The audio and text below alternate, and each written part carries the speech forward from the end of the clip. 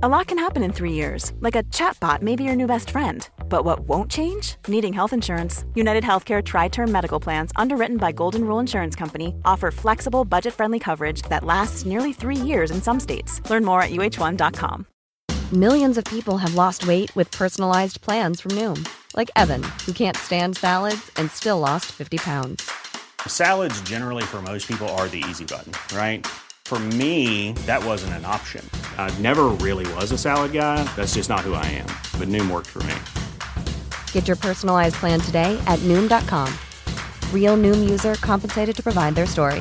In 4 weeks, the typical Noom user can expect to lose 1 to 2 pounds per week. Individual results may vary.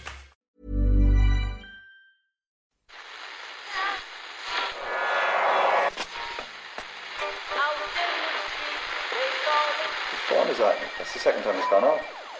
They never go home, those boys.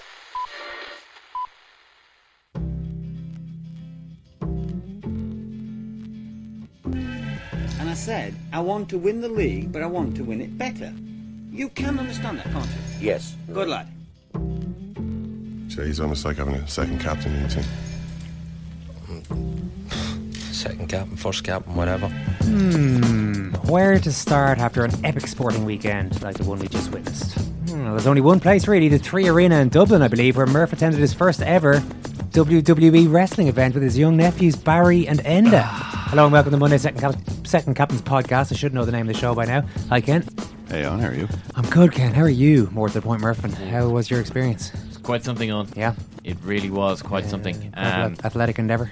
From the moment I walked into the restaurant where I was meeting my two nephews to see that they were both wearing, what are they called? Luchador masks. Luchador masks. Yeah, I might have the pronunciation all arseways, but... So the second I saw those Mexican wrestling masks. Luchador means fighter, doesn't it? So I think so. I think that kind of set the tone. Yeah. I didn't actually know that my nephews were such massive fans. Because, maybe it's just going on in the background. They're talking about WWE. They want to tell me about, whoever. But it turns out... It's a big part of their they're lives. very... At one stage, a large man, Owen, so large, was walking down the little catwalk to the ring. I'm going to call it a catwalk. Yeah. What was does this wrestler have a name? Well, I didn't know it, but... Sure. It turns out the guy's name is Bray Wyatt, I think. Enda starts roaring at me. Give me the bag, the sign, the bag. I was like, what are you... Oh, the bag, okay. I was carrying a bag for Enda. Yeah. I opened the bag. There are a number of handmade sides. Brilliant. The one on the yellow paper is the one that Enda was desperately looking for. Yeah. I hand over the sign. What did it say? Enda unfurls it, and it says, delete, written in, 11-year-old handwriting. Delete, which apparently is the catchphrase of Bray Wyatt and his tag team compadre. So at this stage, I thought my heart was going to explode at the cuteness of it all. Yeah. But that's basically how the whole thing went down. It was a tremendous evening. Would you go again? No, no. Would you go yourself without any? Well, that's no babysitting, child-minding duties. No. I had a very nice time with my nephews, and they enjoyed themselves immensely. Therefore, I enjoyed myself. But take my nephews out of it. Well, let's just say I'd be asking myself some questions. Over in Bilbao, the Racing 92 defence hit delete on most of Leinster's attacking moves. Thanks, Murph, but it wasn't enough. He's going to say when his teammates found a way to fall over the line and win a remarkable fourth European. You did good. I'm laughing at Ken's reaction, which is a coy smile. He won't give me a laugh. It was good. I watched a good bit of the game. Tense. Yeah. Was it though? Well, yeah. I mean, it was tense. It was also quite poor. It wasn't though. Yeah, terrible. I didn't think it was too good. It wasn't pretty, Ken. Why did it not work? Why did the game not happen? Because Racing managed to stop it and a fussy referee managed to stop it. Their fault. Their fault and the referee. And Leinster's failure to generate much attacking momentum. Yeah. I mean, that's the question we're going to ask our analysts, Shane Horgan, Matt Williams and Jerry Thornley, in short order. Well, I do agree, Ken. It was a bit of a grueler, a bit of a nightmare for match commentators, I would have thought. There would have been nothing for Ortiz, Michael Corcoran to get excited about, would there? Move back towards Remy Talley. The attempt to drop a goal. It's gone to the left-hand side and wide. He's kicked it wide. The referee has blown the full-time whistle. Remy Talley missed the drop goal. Leinster can celebrate. The fans, the place has absolutely erupted when they needed their captain. He stepped forward. Isa Natewa with 2 late penalties. The Frenchies have been beaten. Leinster are the champions of Europe. For the 4th time, Isa Natewa hugs Tilly Tower as they walk towards the... A bottomless well of excitement Michael Corcoran has. And just enthusiasm for the game. Yeah, he loves the game. Thankfully, Ken wasn't in the commentary box, or RT's listeners might have been a bit nonplussed by the end game there. He's missed it and it's over. Yeah, it's gone over. The game. We can all go home now, says Ken Early, match commentator. So Shane Horgan, Jerry Thorney and Matt Williams were in Bilbao. It was a stunning achievement, even if the performance wasn't particularly up to scratch, and they're all ready to go in a couple of minutes' time. We've got our final Premier League podcast of the season recorded and posted. This one is a Monday show, so it is available to all of you guys. But the summer of football is only cranking up. The FA Cup final and Liverpool in the Champions League final in the next couple of weeks. And 1 month from today, June 14th, it's the big one. 2018 World Cup in Russia will be up to the highest standards. Soccer is popular. From bottom of my heart, thank you. Maradona turns like a little eel and comes away from trouble. Little squat man leaves it for dead. Dennis Bergkamp neemt de bal aan. Dennis Bergkamp! Dennis Bergkamp!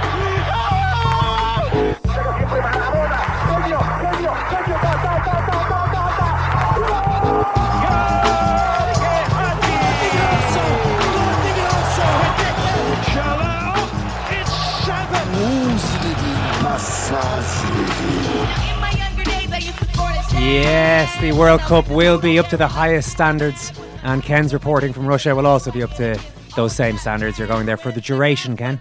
Yeah, so from a couple of days beforehand until a day or so after. Moscow, Sochi, Volgograd, St. Petersburg, Nizhny Novgorod. Where are you looking forward to most? The last part that sounds Nizhny amazing. Novgorod. Now, and some more places as well. I'm not sure yet about the knockout. Have you been to Moscow? I have. I was there to see Richard Dunn have a very good game, if you recall. Of course, yeah. Send on more Russians, they said, Ken. But there are no more. Yeah, that was very enjoyable. That was just before a lot of protests started in Russia. Actually, they started sort of that winter, and things changed a little bit after then. In terms of a lot of the attitudes around the country and towards the country, and from within the country towards the rest of the countries. So it's a very different country these days, by all accounts. So I'm looking forward to going back. Yeah, the World Service podcast will be dominated every day by the World Cup. Soccer is popular. And soccer is popular. Yeah, soccer is popular. If you haven't already become a member, you can do so right now on secondcaptains.com. Just a $5 a month for a fully immersive World Cup experience.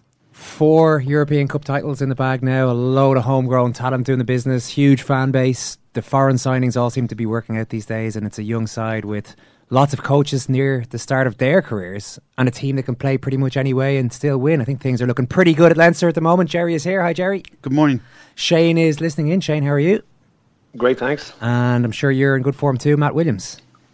Couldn't be better, mate, with 4 stars on the Leinster chest. Couldn't be better. 4 stars on the Leinster chest. And as I said, Jerry, given all these great things going on at the moment, I mean, this must be about as good a shape as any of the Irish teams has ever been in. Well, you look back on that core team of 2009, 2012, the core of that team that won 3 in 4 years, and you'd have to say there's still some way to go to match that. It was a decent side. You automatically forget about all the greatness. Yeah, a lot of great players in that team. Looking at Barnsley's all-time Leinster best 15, and quite a few, understandably, from that era are in the team, whereas there's the potential, obviously, for the likes of, well, he even had James Ryan in the team already, and you have the potential for Dan Levy certainly to join that group, and a few more.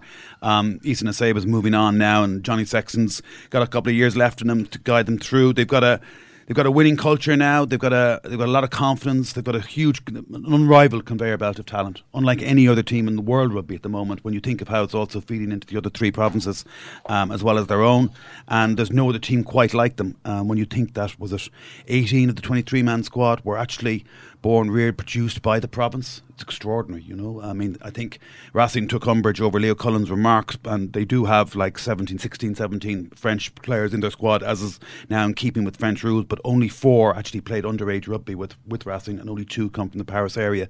So what Leinster are doing is quite unique, and they look well set for years to come. They do a fantastic fan base as well. We saw that the weekend was a bit of a factor in their triumph when they found another way to win a match when they wasn't their all singing, all dancing brand. So it looks very good for the future. But you know, any given year is only ever a snapshot in the history of the European Cup. You think back 2 years ago, Leinster won only 1 match out of 6 in the pool stages. It's been quite a climb and ascent to the European aristocracy since then. Just on that, Shane, here's a quote that has been circulated again in the last week or so from Johnny Sexton. He was talking to News Talk in April 2016. So this is towards the end of his first season back after his time in France. He says, culturally, we are nowhere near where we were when we were winning those trophies. That's the biggest thing since I've come back.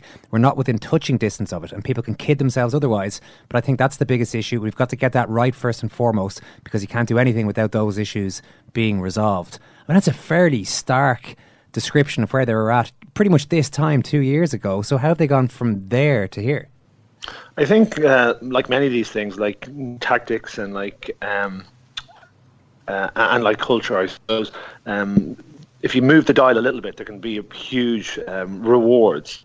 That probably wasn't as, you got to remember, that was quite a low period for Johnny Sexton, for the team, when he was quoted as saying that. So, you know, I think maybe the culture, he may be exaggerating a little bit based on, you know, that exact period of time that you got him. But they have changed a bit. But I thought at that time more so what was necessary was to actually change the some technical elements that players weren't delivering. Because I remember, I think it was that first year, Leinster lost both home and away to Toulon, and tactically they were actually bang on. And you know, Leo Cullen at the time was getting a bit of flack, and I was saying actually, you know, what they were trying to do was right, but actually technically, some of the players just weren't delivering the accuracy that they should be. Now, there was obviously a element of culture around there, or a cultural problem, but there was also just technical skill level that players weren't operating at.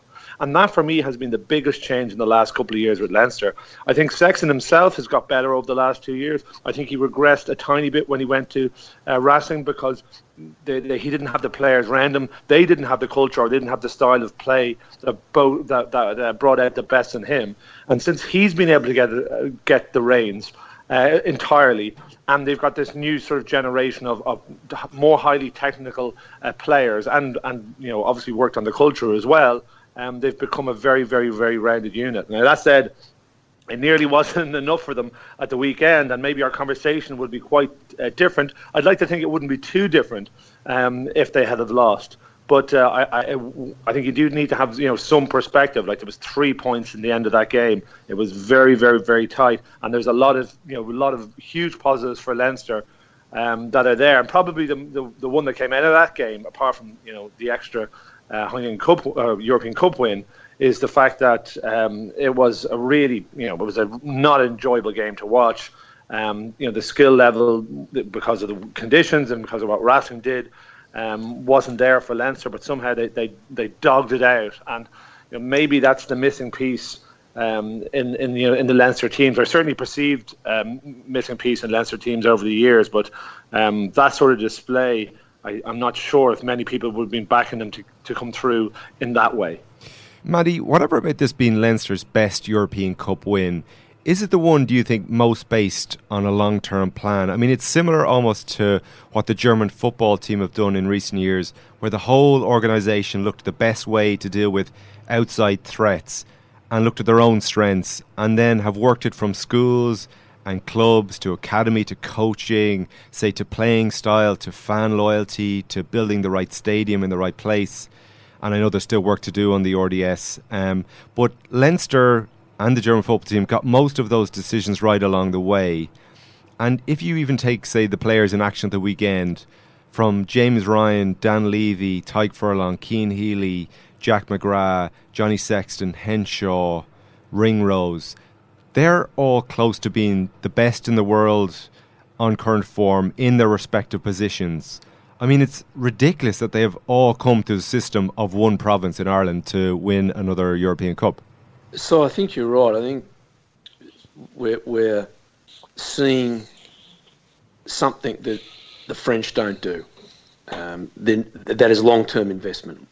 The investment in long-term athletic development, and understanding that for players to come to the top, it takes a long time. The organisation needs a lot of a great compliment for how they've gone about this, and it still comes back to Shane's point. It was a near-run thing. Racing got their tactics absolutely bang on. They are old school tactics, giving opposition what they don't want. I suspect our old mate Ron O'Gara was giving them advice: turn Leinster around, keep them pinned in their own half, don't play rugby in your half, just kick the leather off it. And it almost worked. If not for Teddy Thomas' brain snap of running that ball out, we might be different. But what solves a whole lot of problems and can often just spark a whole dynasty is winning. And that win could lead to many years of success. Because at the end of that game, I don't know, I haven't spoken to Shane or Jerry about it, but one thing struck me. I don't recall a team releasing so much emotion for so long. Like, they were celebrating for so long, physically with each other, hugging and running around, and like you'd see that often, but it usually stops after a couple of minutes. It was going for 10 minutes. That was a huge burden off the back of this young team. And that could really bring them on. That's going to have two effects for this next Saturday. They're either never going to recover emotionally and Munster are going to win, or that burden's gone and this team's going to blossom. It was really quite extraordinary. Yeah, you had guys like James Lowe in particular, obviously, and one or two others in the suits coming in and really joining in the celebrations. I don't know if you got the same sense as Matty did there. Completely. It was the first thing that struck me. I mean, we're all under ferocious pressure now to meet deadlines with the advent of the internet, so you've got to file a report straight after the full-time whistle, no matter what time, day or night it is in any part of the world. But I did take a few minutes out just to watch the celebrations and the way, like you said, all the suited players and all the players in tracks came rushing on, and it was just a joyous scene. And this was the product, really, I think, of a 2-year journey, and it was very much a squad effort when you think that 37 players featured in the 9 games. Only 6 of the starting lineup in the opening game against Montpellier were in the starting lineup for the final. Like, Barry Daly got the bonus point try in that opening game, didn't make the match day 23, like a lot of others who've had a big part in this. So it was very much a squad effort. That was one thing to be emphasised. And I think as well, when you think where they were 2 years ago, winning that one game against Bath, that one game was when they blooded 6 new players and had 9 players under 24. Luke McGrath was amongst them, Gary Ringrose, others, and that was the start of something. You have to say as well that, you know, compared to the low point that Johnny Sexton felt they were in then, Shane's probably not going to like me saying it, but obviously Stuart Lancaster coming on board was a really big factor in all of this development. I know it's player driven. I know the players are the ones who drive, and they were the ones on the pitch, and it's very much about them. But I think Leo Cullen being man enough, no ego, to bring in a man like Stuart Lancaster, again, no ego. They blended very well. They transformed their game last year. They became much more fluent, more skillful, more try scoring. This year I think they've clipped their wings a little bit, become a bit more like Ireland, very much a possession based game.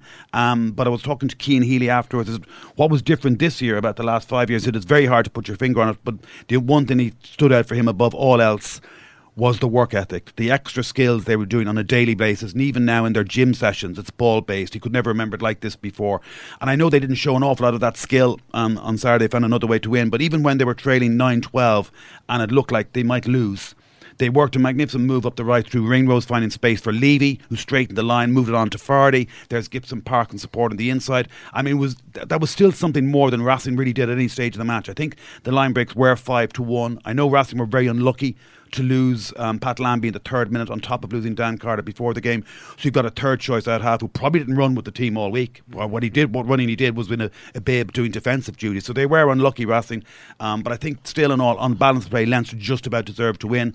And no question that over the course of the tournament, when you beat Montpellier home and away, when you beat Glasgow home and away, when you beat Exeter home and away, when they also found another way to win, when you depose the 2-time champions back to back, then you beat the Pro 12 champions, and then you come up against the form side in France with a very fussy referee in lashings of rain, and it's very difficult to play, and they found another way to win.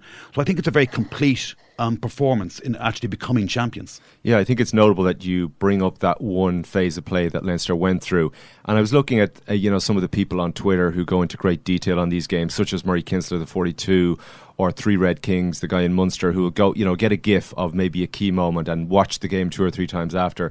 and that neither of them could come up with much because there just was so little in it. But one of them was the chance towards the very end where Gary Ringrose made a half break because of the gap between Vakatawa and Chavancy, and this is something that people had pinpointed about Racing in the quarter-final against Claremont. We'd seen that sometimes Vakatawa goes a little bit wider and there's a bit of a gap there, but it was still only a half gap. Ringrose still got tackled by Vakatawa. It was still only 4 or 5 yards, but that became the penalty. Remy Talas went offside, and that was the penalty when Nasewa knocked it over. That's the sort of game it was.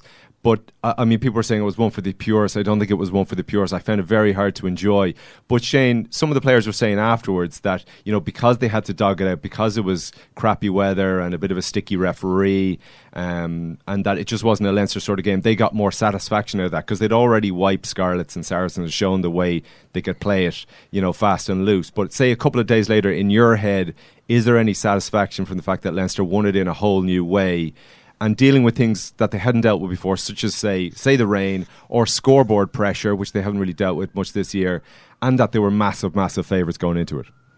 Yeah, I think there will be a joy that is derived from it because just for all those reasons you gave. And I think scoreboard pressure and time pressure, you know, after Racing scored their last penalty, that really, really, you know, builds up on players and it often forces errors. But you know, I was very impressed by the way Leinster navigated their way through the last 10 minutes of that game with that sort of pressure, as you said, also heaped on not just time and scoreboard, but also the fact they were big favourites. But I don't think. I think if Leinster could have chosen, they would have chosen to win a different way. I think you see the type of rugby this team likes playing. You see what they're capable of, and that's what they all strive for. And I think the interviews afterwards were all very telling. They're all very game it was. And I think Sexton even said that they were a little bit disappointed that they wanted to save their best performance for last and that they were unable to do that. But listen, these are only tiny little footnotes, and there will be a satisfaction from the players when they think about it a little bit deeper, but also from the coaching staff. That when you're presented with this different challenge, when you're unable to get the sort of gameplay that you've based your season on, that even when you're not getting those things going, and the players get a little bit scared, you start thinking about why isn't this happening, and what's going to be the ultimate outcome. So for the coaches to see this other way to win, they will have been impressed by it and relieved by it. And also I think it's sort of looking forward. It does show that if you close down Leinster in one way, there's potential for them to come at you in another way. And interesting, both the guys there spoke about the celebrations. And it's been a while since Leinster have won a cup, and there was a pressure with that. There was also a pressure on going to the final, having never lost a final. And I think you could see that and then the way the game planned out. I think you could see the emotion in all those players. And I was coming down from the commentary, and I was told when I got down there, just behind where we were doing our broadcast from on the pitch, was a couple of the Leinster players that weren't being used that day, and Sean O'Brien and Ferg McFadden were there. And just on, the lads were telling me, just on the full-time whistle, like Fergus McFadden jumped over a dugout. He said, I don't know how bad his hamstring is, but he jumped over a dugout, jumped over a security guard. Bear in mind, these guys had passes to get on the pitch, but they were just so overcome with emotion. Will Greenwood said to me, well, if he hasn't done his hamstring before now, it's gone now at this stage. And ran out, and they all felt totally involved in it, as they should do. An incredible team performance. So Jeremy spoke about the number of the players that started this competition that didn't finish it or weren't involved in the end. Again, that is something that is very interesting, and for Leinster, looking forward to how they can plot themselves around Europe and what their expectations are of themselves over the next number of years. A lot of young players mixed with still senior players who have a few years left to play. Everyone excited, and a deep squad. It's brilliant for them. It's concerning for certainly teams in the Pro 14 and teams in Europe as well. Yeah, I think because they've played so well this year, you'd think they might be immune to pressure, and because a lot of the players have already won something with Ireland. But say even Jack Conan talking afterwards saying, coming on as a sub, I just really did not want to screw it up for the players who'd started the game. And Sean Cronin was saying, it's 6 years since he'd been in a final. I won't be around in 6 years if it takes this long to get there again. So all this is going around in their head. And in the rain, like Shane said, the pressure becomes more intense because, say, when Racing scored that penalty with 10 minutes to go, 10 minutes is nothing in the rain. Scrums collapse, players knock on the ball, everything's just sort of a bit of a mess. So there was time pressure, as Shane said as well. But just one thing I saw that was new from Leinster that they hadn't had to do this year as well was accept that they weren't playing well. I think it was around the 60-minute mark. You could see them going, well, look, we're clearly not playing well. Things aren't clicking. Guys like Issa Nassay was just kicked the ball straight into touch twice. There's sort of a bad juju around this game. And they sort of accepted that. And that's, it's like putting your ego to one side, Jerry. And for a team like Leinster that have been playing that well, that's actually quite a difficult thing to do. Yeah, I think it was kind of the burden of favouritism and also knowing they'd played so well and perhaps knowing deep down they'd been the best team of the competition. And the fear of failure, I think, consumed the ground a little bit. I think it was palpable. You could reach out and bite into it. It was a very taut, tense game. It was kind of a claustrophobic atmosphere. It was like the roof might as well have been closed, except it was just open enough to allow in the rain to make it even more tense. And it was really striking listening to all the players afterwards. Cian Healy, I don't think I ever want to watch that one again. I'll just have a romantic view of it in my head. And talking, it would have been hell to lose. And they all said it would have been a shock to lose, would have been really horrible to lose. And I think that fear of failure consumed them a little bit, understandably so, and the occasion. And you're right, to never be ahead for 78 minutes. Like they only led for 2 minutes. They just made sure it was the last 2 minutes. Was added to the pressure that was on them. Like I said, they came up with the good plays. They stayed composed. They kept probing. Johnny kept trying things. He kept picking at different runners on the gain line. Racing were going for intercepts from the word go. It was just so hard for them. And eventually they found some kind of semi-creaks in the line, helped by a couple of mistakes. And the last 3 penalties they scored were all for offside and all given by JP Doyle, not by Wayne Barnes. So the last 3 kicks they got, Sexton's 3rd penalty and the 2 from the Seiwa to win the game, were all called by JP Doyle for offside. So I think in that sense, well, their pressure on the Racing defence perhaps also earned them that win, even though there weren't any tries on the scoreboard, and even though they probably won't have enjoyed it and they were frustrated by the way they played, they still found a way. They were a little jammy though, Matty, weren't they? I mean, Teddy Thomas running that ball out over into touch, and say, for example... Sorry, just before you go on, that Thomas mistake... Yeah. People saying, it's just an error. That is like the worst thing you can do on a rugby pitch. Yeah. You don't have to be Shane Horgan and having played all these matches in that position to understand lower level that's club a really, rugby, that's a really silly error. thing to do. And then you've got Remy Tallez lining up that drop goal. It looked to me like, a couple of phases before, he thought he might get it and he had his hands out waiting for the ball, but he wasn't exactly roaring for it in the manner of a man who wants to take over this situation. It was as though, okay, I'll let the scrum half make the decision for me and then I'll take a shot. I know it wasn't easy, he was being rushed, but if Dan Carter's standing out there on the pitch at that time, Matty, are we going to extra time? Yeah, Carter slot that for sure. You've got to come back. There was a couple of things. Johnny Sexton not taking that penalty in the first half and taking a quick tap, you just go, mate, what are you thinking? That was as crazy as what Teddy Thomas did. But you could see what Racing were doing. Every single time they had the ball in their half, it came back. They just had the ruck. They got into a decent position. And Teddy Iribarren, who I thought, James Ryan had a magnificent game, but what a performance from that kid. He was absolutely sensational. Box kick it up the field, and then we won't let Leinster through. We'll trust our D. And they did that for the whole game until they steal a line out. And Teddy Thomas has time to kick that 50 metres down the field, and he runs, puts the ball in one hand. And I'm watching it going, what is going on? And then runs to the sideline. Like if a kid in the under-15s did that, you'd be grabbing him and saying, don't do that.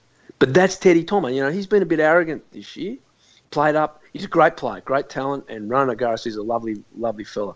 But he's done some really arrogant things, like that one against Munster where he kisses the ball and passes it to Machino when he's over the try line. Peter Clohessy would have grabbed that man bun and swung him round. Like he has been out of line, and he played up then, and it cost his team the game. There's a second part to this: the courage of Issa Nassau to come up and take that first penalty, and we're looking and going, why is this a take? What's going on here? And that is where the Leinster believed, because he kicked the ball out twice in the full, but butchered it twice. But then for him to come up at the end and do that was magnificent. And the only thing they did well, Racing, then, was winning that restart. But if it was Carter there, if it was Lambie there, would they have kicked it? You'd have money on it. But they didn't. And that's the fact. And we can cut this up any way you want. And, they won that game. And the winning of the game, even though Racing probably lost it in the end, will change the culture of that team. But yeah, they had luck, but they hung in there. Could we just talk about Racing just for a second? I'd just like to hear the lads and what you think about this, Simon. If you actually analyse Racing's performance for 80 minutes, they had two of their power plays, as it were, the start of the second half, the start of the final quarter. And they went through 15 phases thereabouts both times, but nearly always with one-off runners, and only once eventually went to go wide when Nasewa made that great read and Shamansi. They didn't bring an awful lot of rugby. Irabaran played really, really well, no doubt about it, but he kicked an awful lot. I think there was something like 55 kicks the match, both teams did. And they didn't play with anything, they didn't try any of the ambitious moves they showed against Munster in that first 25 minutes, where they'd maybe shoot Vakatawa up the middle and then go wide very quickly and give Teddy Tomau one-on-one with Issa Nasewa. They only once went wide in the whole match, really. They didn't create an awful lot themselves. You'd have to say over the 80 minutes that Leinster, what little was created, was mostly created by Leinster, no? Well, I didn't think they had enough opportunities to do that, though. They didn't go through the phases in order to throw wide. And I know against Munster from the very start they did that. But maybe they were emboldened by the ground that they were making very quickly against Munster. Like literally in the first 2 minutes, there was encouragement there. Whereas like there was a lot made of the Racing defence, and it was very good, and they lasted the 80 minutes. But Leinster's defence was even better than Racing's. And it has been all season. I think I thought the Racing defence was as good as Leinster have come across. It's not what I thought they were going to do, and perhaps the conditions had something to do about that. Had an impact on it. They did put big numbers into rucks. They were incredibly aggressive and an absolute nuisance. Everybody was, even the guys who weren't actually on the ball, they would still get into the ruck, and that means Leinster would have to put another man in there. And if Leinster weren't particularly accurate, then they wouldn't move them, so they would have to put another man in, or the guy would have to do a second job. That meant that ruck ball was really slow for Leinster, and so their wide game was very, very difficult to get going. And then the way they defended in the outside channels with a 13 coming up in a very, very big up and in, and showing the elbow but then closing it down really quickly. I thought they were very, very impressive in their system. I agree the Leinster defensive system was so much better than Munster's. There wasn't really a sniff there for Racing going wide, but if you look at all the stats, Leinster had the best of all the stats. But I actually thought Racing carried better than Leinster when they at their top level. There was one period actually near the end of the game. It was a huge carry by Nyanga, and then there was another carry by, I'm not sure, there was another one of the big forwards carried. It was one after another, and I just thought, this looks seriously dangerous. And I didn't think Leinster's carrying looked, maybe as dynamic as we've seen in, at other times during this championship. So I was kind of like, I was getting a little bit worried, thinking, where is the chance going to come from? And there was those couple of moments that have been set out already by Simon and highlighted by some people afterwards. But there was it was almost just a ball retention. It was just getting into the right areas and waiting for the opposition to make a mistake. And I think Leinster always had that in the back of their minds. And I said it in commentary. I said I didn't think this game was going to be won by a moment of magic. I thought it was going to be won by a mistake, and it was won. It was won by or was lost by a mistake. It was lost by a series of mistakes. And you always felt that Leinster knew how to win the game. They knew, even when they were 3 points down with 10 minutes to go, in those conditions, is get into those areas, retain the ball in the in that sort of 40 to try line area of Racing for a period of time, and they'll give away a penalty, and that's what's going to happen, or they'll make a big mistake, and that's ultimately what happened. And maybe that's the difference between a side that has a team or a half a team full of guys who've won a Grand Slam this year, and another couple of guys who've won, or a good few fellas who've won Heineken Cups before, and they knew. They look, even though it was a stressful environment, they did look as if they were going to get it done, if that makes any sense. Yeah, no, it does. The Leo Cullen, Stuart Lancaster dream team, Shane, is being touted to possibly take over from Joe Schmidt and his boys whenever they finish up with Ireland. Would you like to see that happen? I'd say just hang on with Leinster for a bit longer. I tell you, they can do some more winning at Leinster, and I think they'll be certainly not, if not top of the list, not far off. there's a lot of time to go for Joe before the World Cup. There's a lot of time to go for these guys, but and who knows how the next number of months and year will pan out. But you do think they're in a very good position. And it's undoubted, I know Jerry sort of was teasing me there, it's undoubtedly that Stuart Lancaster has had, a massive effect on this team. And, my only suggestion was always that, there's other guys there as well, and I just don't like them, not getting the credit. But I think everyone is. I think it was, the team seems to work so well together. The coaching team seems so comfortable together. They all know their own strengths. The amount of praise that has been heaped on Stuart Lancaster by the players over the coming into this final, but even after the final, there's a genuine affection there and admiration for what he's brought to them. So kudos to Stuart Lancaster. He's had a big impact, and it necessarily wouldn't be you certainly wouldn't be worried if that was the sort of coaching team was based around that for Ireland. But as I said, let's see how the next let's see how Saturday goes, because after, as Matt said, after that outpouring of emotion, how are they going to go against generally I've been in a situation where I've played in the Heineken Cup final one week and then went to try and play Munster in a final the week after. It was my last ever game of rugby, and I thought we did have a brilliant side that day, but we were missing a couple of players. I think Sean O'Brien wasn't there. And there was definitely, the energy wasn't at the same level as it was the week before. Not because physically, and the lads will have had a couple of nights out. That may take a little bit of make a little bit of a difference.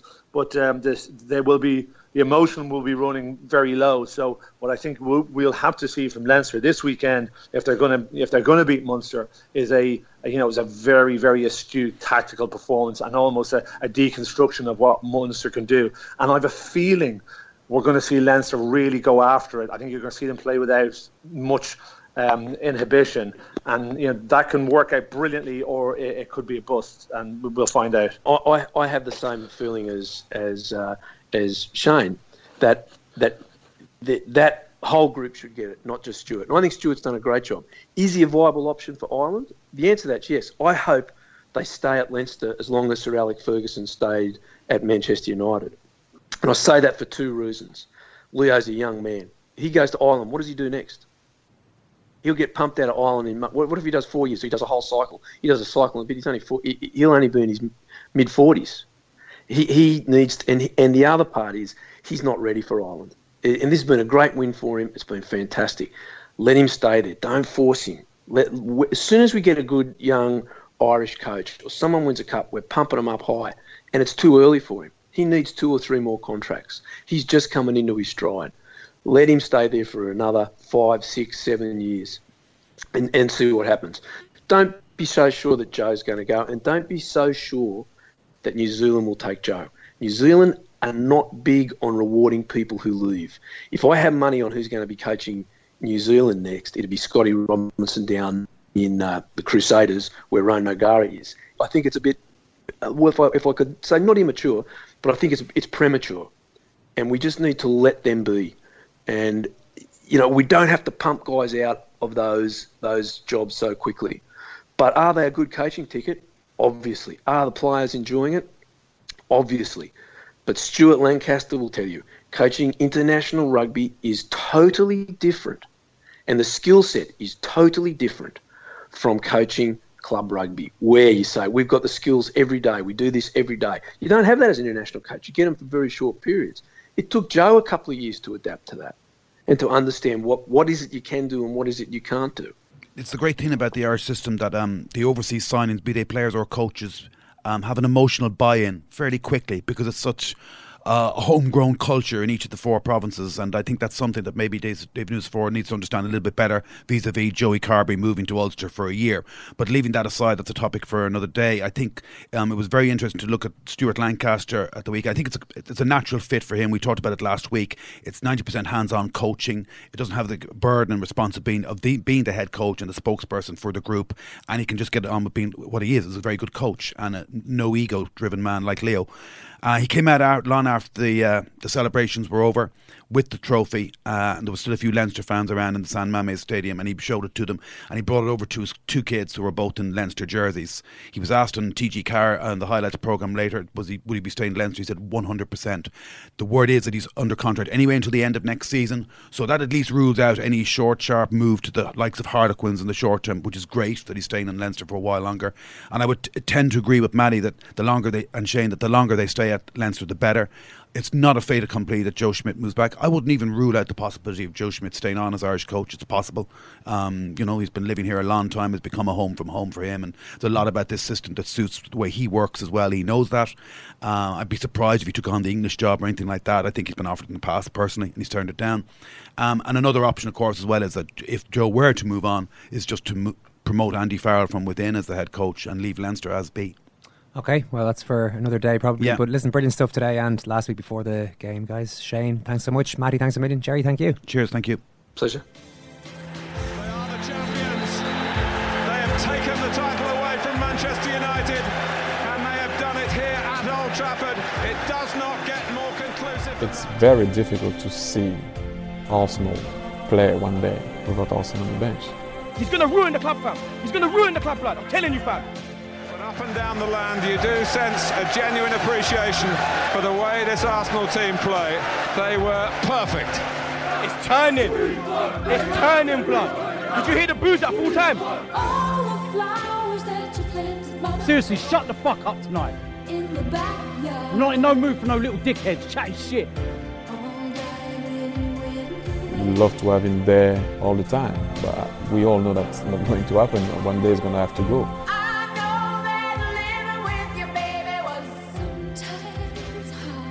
Spineless! Where were they in the second half? Spineless! No fucking character! No fucking leadership! Where does that boil down to? It boils down to the fucking manager! He's finished! It will be hard. He's not thinking of leaving one day. He was a great manager!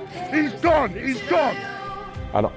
It will happen eventually, we all know it, but I don't see it. Arsenal Football Club, blood. For me, the day I will see Arsenal play without Arsenal on the bench, it's going to be weird. The fan base of this fucking club don't try to question my fan base. Don't try to question my fan base, okay? Fan base, right, listen. I can't get angry like I did before because it's just.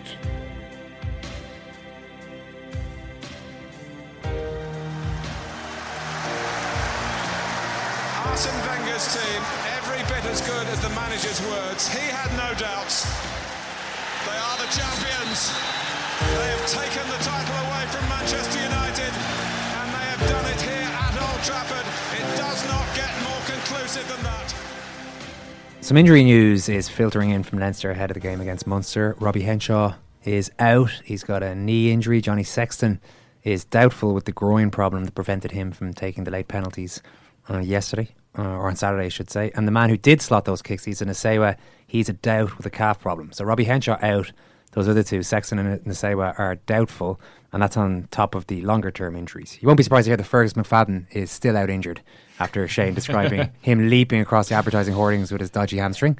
So he won't make a quick return. The rehab has been paused. So, I mean, I'm not going to say there's been a setback, but certainly it got no better on Saturday. On the Racing side, Midi Olympique report that Donnacha Ryan's season is over after an injury to the AC joint in his shoulder. We all saw the injury happen after about 11 minutes when he came down from a height at a line out, but of course he quite obvious, played, that he played the entire rest of the game. Was he on until the end? He certainly played most. Well, he was the one that scooped the very last kick from Racing back. Wasn't it that it set up the drop goal chance? Yeah. So that's ridiculous, by the way, to do his AC and play the rest of the game and play quite well. That sort of pain, yeah. And we recorded that chat before the news with Shane, Jerry and Matty there, before the bit of news came in with regards to the Leinster coaching staff, Simon, who we seem to be fixated on at the moment. One of them is leaving. Yeah. It's not Stuart Lancaster. It's not Leo Cullen. Who is it? It's Gervin Dempsey. Well. So he's going to join Bath, who qualified for Europe on the last day of their Premiership season. And I think it's really good timing for Gervin. You know, his coaching CV looks as good as it could possibly look at the moment. And it's a chance for him to move up the rankings with a Bat team who are reasonably upwardly mobile. So what did you say his job is there? Sorry, he's a tax back coach. Yeah, it's basically the same thing. Same job. Yeah, along the lines. Okay, good luck to him. We had a hell of a reaction to our big interview on the World Service last week. So thanks to everybody for getting in touch on this one. It was a conversation with Eamon McGee, the boxer from Belfast, and it was pretty raw as we talked about his alcoholism. We got into the run-ins that he's had with the IRA, also the murder of his son. There was a lot of really heavy stuff. The most uncomfortable part of the interview came about when we delved into incidents of domestic abuse involving his ex-wife. What about in March 2014 you were convicted of assaulting Mary again? There was a 4-month sentence which was suspended for 2 years, I should say, for kicking her in the leg. Is that correct? Did I not win that case? Well, not according to the information in front of me. If it took me to court for every time she hit me, would never be out of it. So would you believe that violence towards women is inexcusable, though? There's no reason to be hitting anybody, should it be a woman or a man, or anything at all. But yet, you also still got to defend yourself and be a man. You know what I mean? Don't be getting bullied. Don't be letting women bully you. You know what I mean? If they hit you, you're entitled to fucking slap them back, as I would always say. You know what I mean? There's some women, I've took some tankings of women in my day. Domestic violence is a very serious issue. The only domestic, domestic abuse was going on in my house it was me who was getting abused. All right, you're probably sitting here with hours with facing a boxer hugging you out a bit and all. No, I'm a fucking goo cunt. But if the abuse that I went through in my livelihood was unreal, I wouldn't wish it on any human being.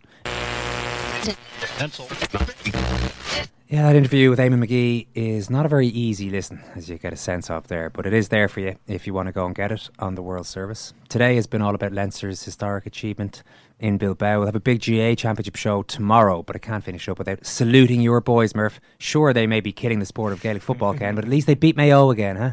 Parochial rivalries are all that count. We're not killing anything, Owen. God, I mean, you thought the rugby was dull. I didn't actually see. It was not a very good game. Was there as much verbal abuse as you predicted? No, actually, no. I tell a lie. I was up at the end that Galway were shooting into. The Mayo defenders did not engage in any verbal abuse whatsoever. I can't say the same I can't say for certain that it didn't happen up the other end of the field with the Galway defenders. I've heard some reports that maybe there were one or two minor tangles before the ball was thrown in. Nothing that I saw with my own eyes, Ken. The entire Galway full backline, Ken, was booked in the first half, if I remember correctly. Also, Diarmuid O'Connor from Mayo was sent off for a really horrible elbow/forearm charge into the face of a Galway player. Yeah, it was an unbelievably tense atmosphere before the game. I mean, the place was full to basically bursting point, Castlebar yesterday. And for whatever reason, there was none of this sort of giddy anticipation that you would expect before a game of this magnitude. Everyone's just sitting there very quietly, just being quite nervous, as opposed to like, okay, let's enjoy ourselves. It's the summertime. It's the championship. Everyone kind of had just like a weight on their shoulders, it seemed, and it seemed to transmit itself onto the players because there was no like freedom of expression in the game at all. Hardly. It was just so tense. The whole thing was so tense, and then Tom Parsons' horrible injury just took the air out of the occasion even more, to the extent that really the one bit of football won the game. The Johnny Heaney goal with whatever it was 4 minutes into injury time was the one bit of like just really nice intricate team play that showed that it is possible. Like all this idea that you play with men behind the ball, nothing's ever going to happen. If you transfer the ball quickly at people running very smart angles, there's not a lot that defences can actually do about it. Particularly in the second half. The last 20-25 minutes of matches, you really should be able to find some sort of pockets of space when it's opened up like that. Yeah, like I watched the Sunday game last night. I didn't watch the live show, but I mean, Ian Burke won the game, the Currafane corner forward, who people would have probably watched in club games over the last couple of seasons. He's just a superb player. He's just a brilliant player. And he won the game for Galway just by having beautiful, soft hands, playing correct passes at the right time, and always just looking to get people into better positions than he's in fast, as opposed to everyone soloing the ball and hopping the ball and then hand passing the ball 5 yards backwards, which both teams were equally guilty of for pretty much the whole game. I mean, Burke just, in that cameo, showed like he can't not start for Galway. I mean, the guy was just absolutely exceptional. Were Enda and Barry at that one too? They still tagging along, or did you deposit them back with their parents? But that's Barry was at home, but Enda was running around with a Galway flag, doing a very passable Graham Souness impersonation in the middle of McHale Park. I was talking to a Mayo friend of mine, pretty much on the centre line of McHale Park. Yeah. And Enda was just running around him with a with the massive Galway flag. Yeah, and it was kind of like, okay, Enda, it's fine. He had just been to see the WWE wrestling the night before. He might have had a little bit. Emotions are running high here, Enda. There's no emotion. need to be quite so inflammatory. There's a little bit too much excitement in his life. It sounds like to me. Yeah. Well, listen, don't worry. It's there's plenty of humdrum. He's not at home. He's not at home playing the PlayStation, Ken. It's not the main thing. Yeah. Delete, Ken. Delete. Yeah, you'd sometimes wonder that, wouldn't you? I mean, there's all these rules against children working on the land. do they have those rules? I mean, yeah, I think so. Ken. Yeah. Sometimes, a bit of backbreaking toil. I'll pass on your concerns to his parents, Ken. On that note, we will wrap things up. Thanks, Murph. Thanks, Ken. Thank you, Ken. Thanks again for listening. Loads of championship chat tomorrow. Talk to you then.